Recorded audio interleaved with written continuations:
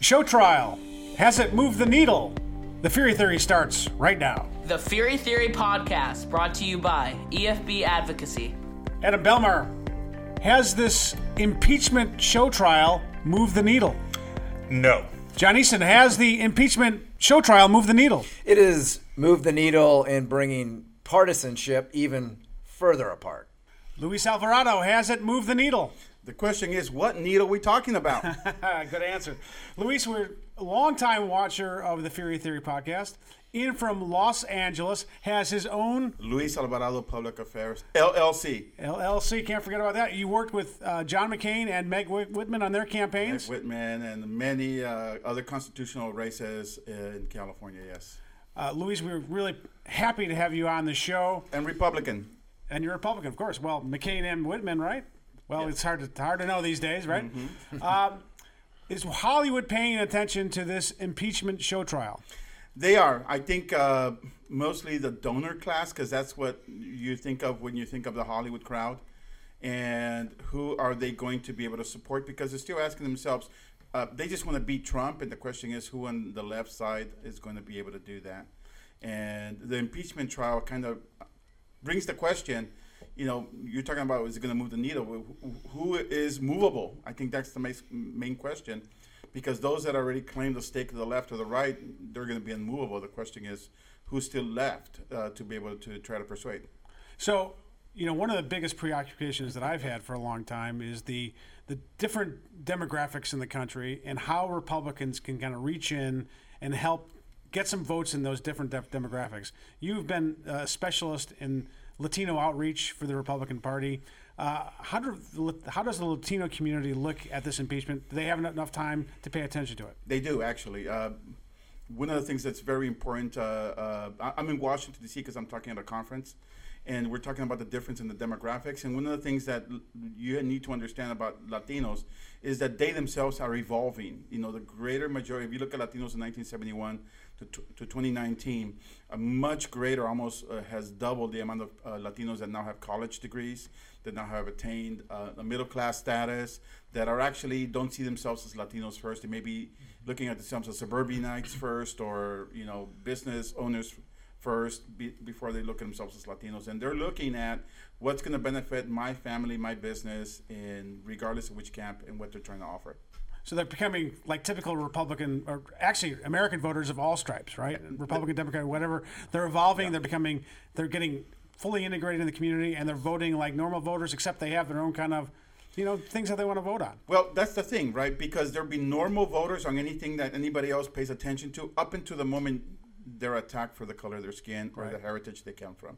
And that's where I think my party, the Republican Party, sometimes misses out, or in this case right now with our president, when the rhetoric is so thick that Republican Latinos or moderate or independents that may gravitate toward Latinos' idealism feel themselves rejected just because of the heritage.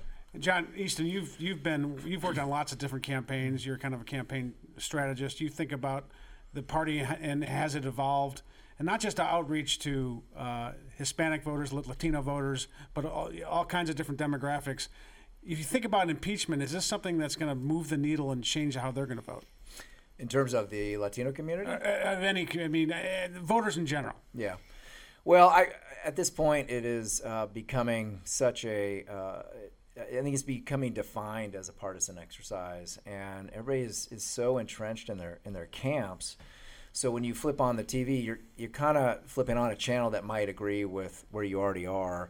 And to Luis's point, you know, it just be you're looking for something to just amplify your own side, right? And so I just don't think right now, in terms of what we've seen this week, you know, the Democrats are dug in and they're all in on going forward and pushing this thing and using these hearings to push their narrative, and the Republicans are as well. You look at Representative Elise Stefanik. I mean, she's been very effective on that with Jim Jordan, and I think that the Republican Council,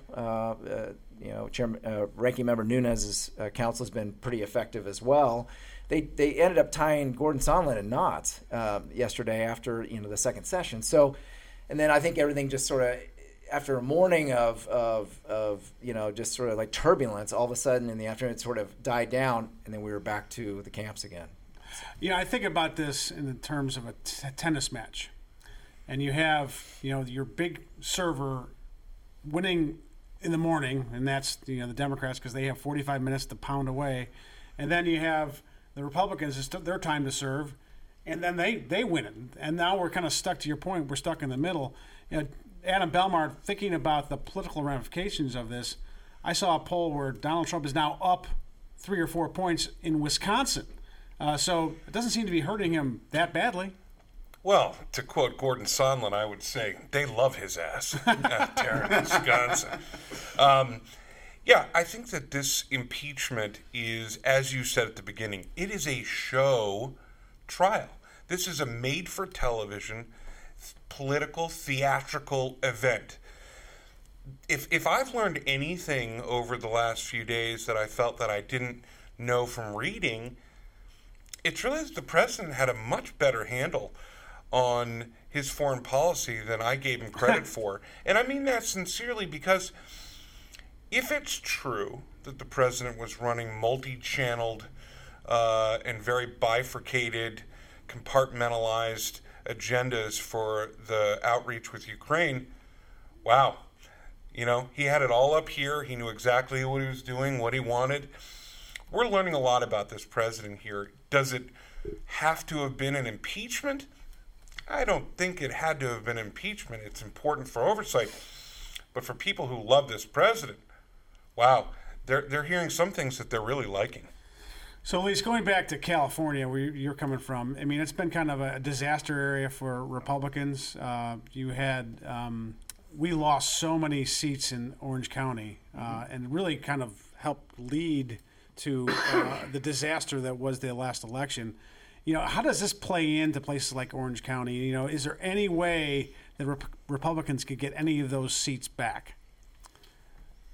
I believe that you can, but there has to be the work that has to be done. You're going to have trifecta. You need to have a good candidate that actually is going to be well funded and actually has the ability to construct a message that can connect with their electorate. And those are the things you need to win any campaign, but you have to do it well. And I think this impeachment, just to go back to what you guys are saying, is you're right.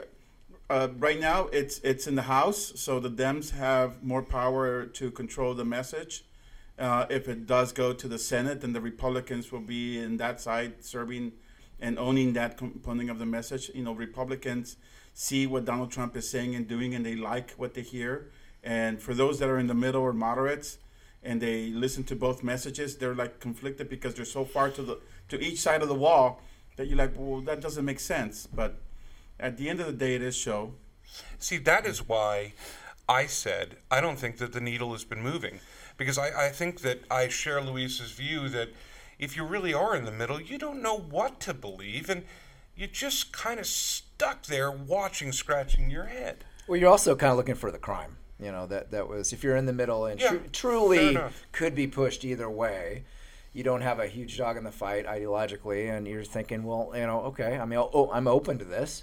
Where is the crime? And I think that's where the Democrats are the most challenged on this, is to prove that there was a very serious violation, not improper, not inappropriate, but a serious legal violation.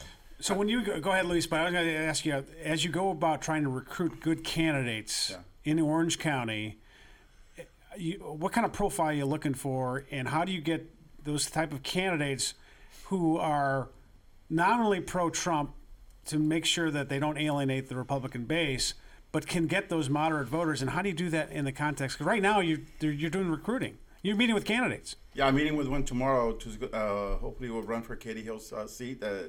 And now you have all kinds of characters jumping into the race, conservative and many liberal. But with California, you have to understand, when you mean liberal or progressives, we're talking about the wall progressive. That's right. Progressive as you can get. Right. And if you're in Texas or you're in Wisconsin listening to this show, you don't understand progressive until you go to California. Right. I mean, you're talking about Orange County. There's some people who want to change the name of the airport because it's John Wayne's airport. Yeah. And they want to take his name out now. Yeah, the Duke. How could you do that? Yeah. How do you so but the reality is California is still the sixth economy of the world. It's a country unto itself. I live in Los Angeles County. In Los Angeles County, I have 11 million residents. So when I run a campaign that's countywide, I have to talk to 3 to 4 million people to be effective. So that's the difference between California, and then you have to have a message that's concise. The only thing that's helping us Republicans or conservatives is that the Democrats still haven't figured out for themselves who they want to be. So right after the impeachment trial yesterday, you go to the Democratic debate and you figure out these guys still don't have a clue who they want to be and who they're going to put to be their nominee. And depending on who that person's going to be, that's the question who some of the moderates are going to try to decide. Is it Donald Trump crazy or exotic enough for me, or is an Elizabeth Warren, president of the United States, who probably wants to break more stuff in the China house than Donald Trump has broken? And that's the question Americans have to ask themselves.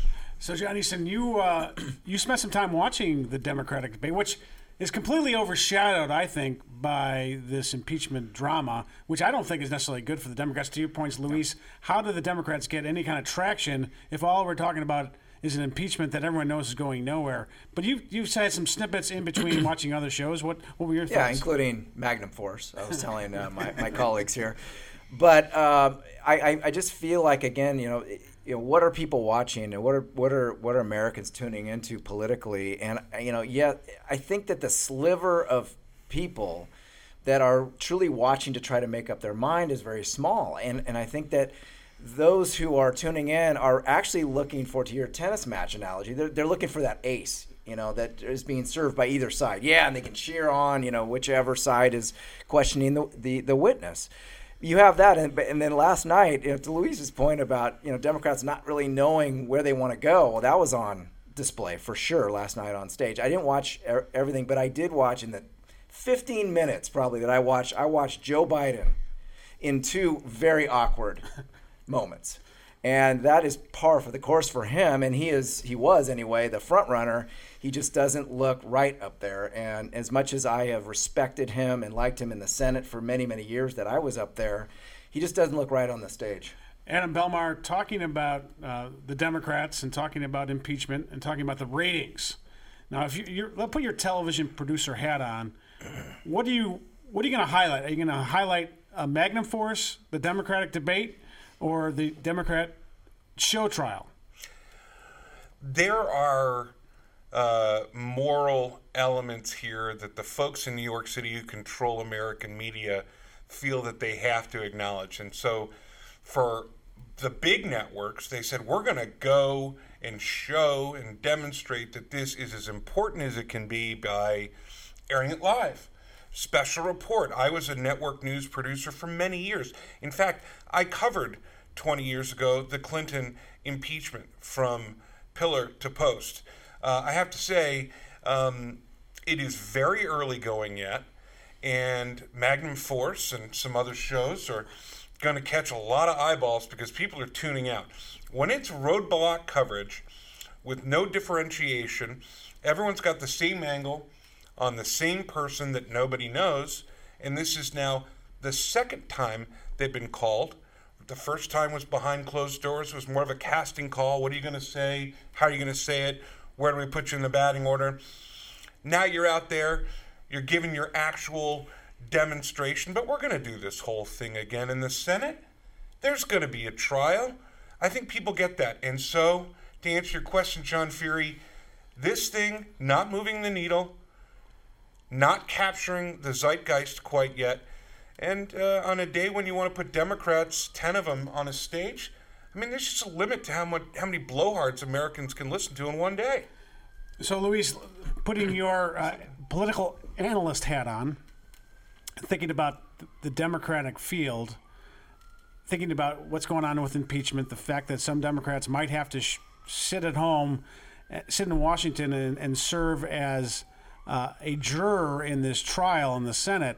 I mean, who do you think's got the best shot of winning the Democratic nomination?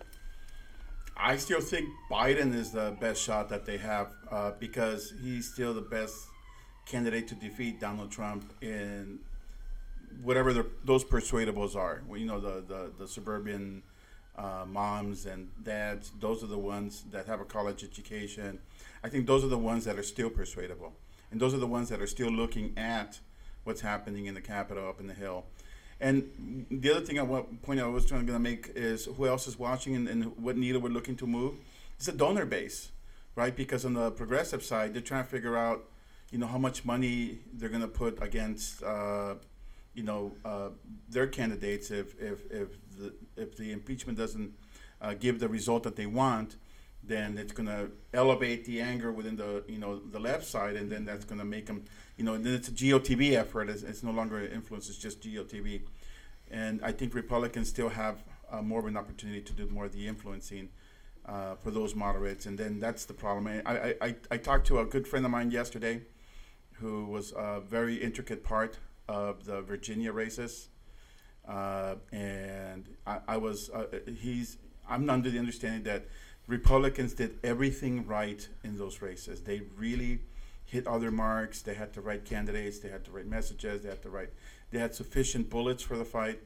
And truly, it was the national atmosphere that really made a difference in Virginia. John Easton, do you agree with Luis? Do you think that Joe Biden's still the guy, or do you think Elizabeth Warren or maybe the judge or the mayor, Pete Buttigieg? Who do you think is going to be the nominee at the end of the day? Well, I think I've said from the get-go here in our analysis of the Democratic side, right, which I'm really good at. I know. We're experts here, but we can't opine, which we do.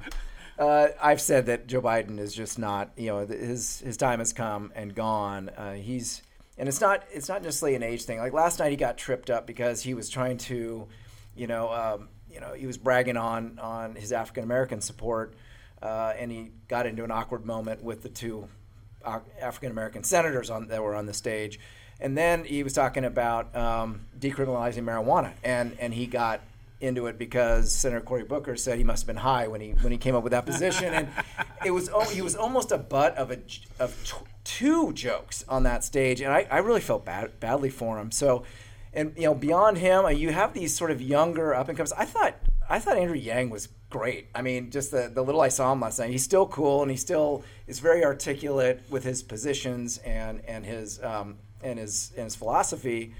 Of course, he's probably not going to get the nomination, but I do enjoy seeing him. I do not know, honestly. You've got that upper tier of Elizabeth Warren and Pete Buttigieg and Bernie Sanders. I just don't see him getting it again. But it's truly up in there. And I also think that's why a lot of American Democrats aren't tuning in yet either, is because the field's still too wide. It's not winnowing down enough yet. As far as we know, not winnowing. Adam Belmar, do you have any thoughts on this? I do. I would just say that the President of the United States has accomplished almost every goal he set out to achieve with regard to Joe Biden. I feel that Biden is knocked out of this race effectively, whether that was by the asking for an investigation or everything that came from the disclosure of the same. Biden is a dead man walking politically. The president wins on that score. He moves on to what's next. Who that is, I don't know. I don't care. I just know that you're going to have to wake me up when it gets close to the end, sometime in that fourth quarter, whenever that may be. Well said, Adam. I would watch out for the mayor, Pete Buttigieg. Mm-hmm. I think he's hot these days. And to your point, he's going to get a lot of money, but he's not that popular in the African-American community. Luis? Or Latino community. Or the Latino community. Oh, that's good to know. I didn't realize that. Luis, what are you buying or selling today? I'm selling Latino electorate is still up for grabs on many districts if you want to invest the time, and it's much less expensive than many of the other votes that you're paying for. So if you have a constituency in the Latinos community, if you actually do the work, if you actually bring the right team together, you're actually going to have the opportunity to persuade and maybe even get their vote. So that's what I'm selling today. That's what I'm buying. I guess I always get it wrong. We like to be very very confusing here on the Twitter. But thank you. I think that's a good one. Whatever way you want to do it, I think getting the Latino community and engaging them is a good buy, good sell, however way you want to play it.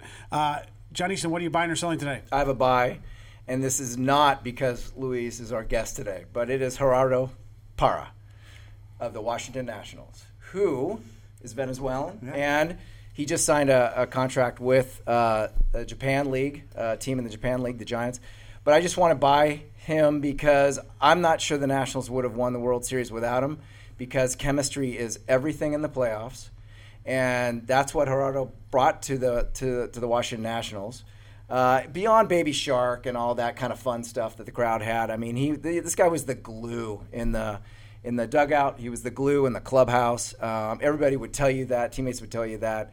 My hat is off to you. Good luck in Japan, Gerardo. Baby Shark. All right, Adam Belmar, what are you buying or selling today? I am putting out a buy order on an important product called GasX.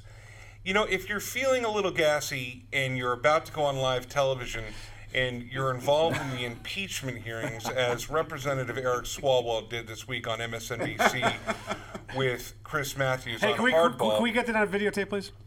Chris, so far, the evidence is uncontradicted that the president used taxpayer dollars to ask the Ukrainians to help him cheat an election. Yeah, I think you just heard it. And for many people, you'll need to hear it again. To ask the Ukrainians to help him cheat an election. Who was the culprit? Let us not cast aspersions about those who are flummoxed by gas. Let's give them GasX. It's a stocking stuffer. It's a political utility. I say buy, buy, buy. As they say, farts happen.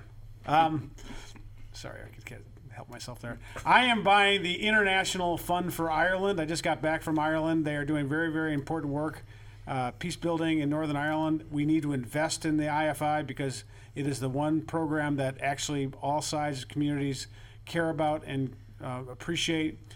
We have a limited investment in Ireland, and I think that's appropriate. But we need to continue to invest in Ireland just to make sure that we don't have the back to the bad old days of the Troubles, and we need to move forward. Hey, Luis, I really want to thank you for coming on the Fury Theory podcast, brought to you by EFB Advocacy. EFB means Excellent for business. Yeah, baby. All right. There we go.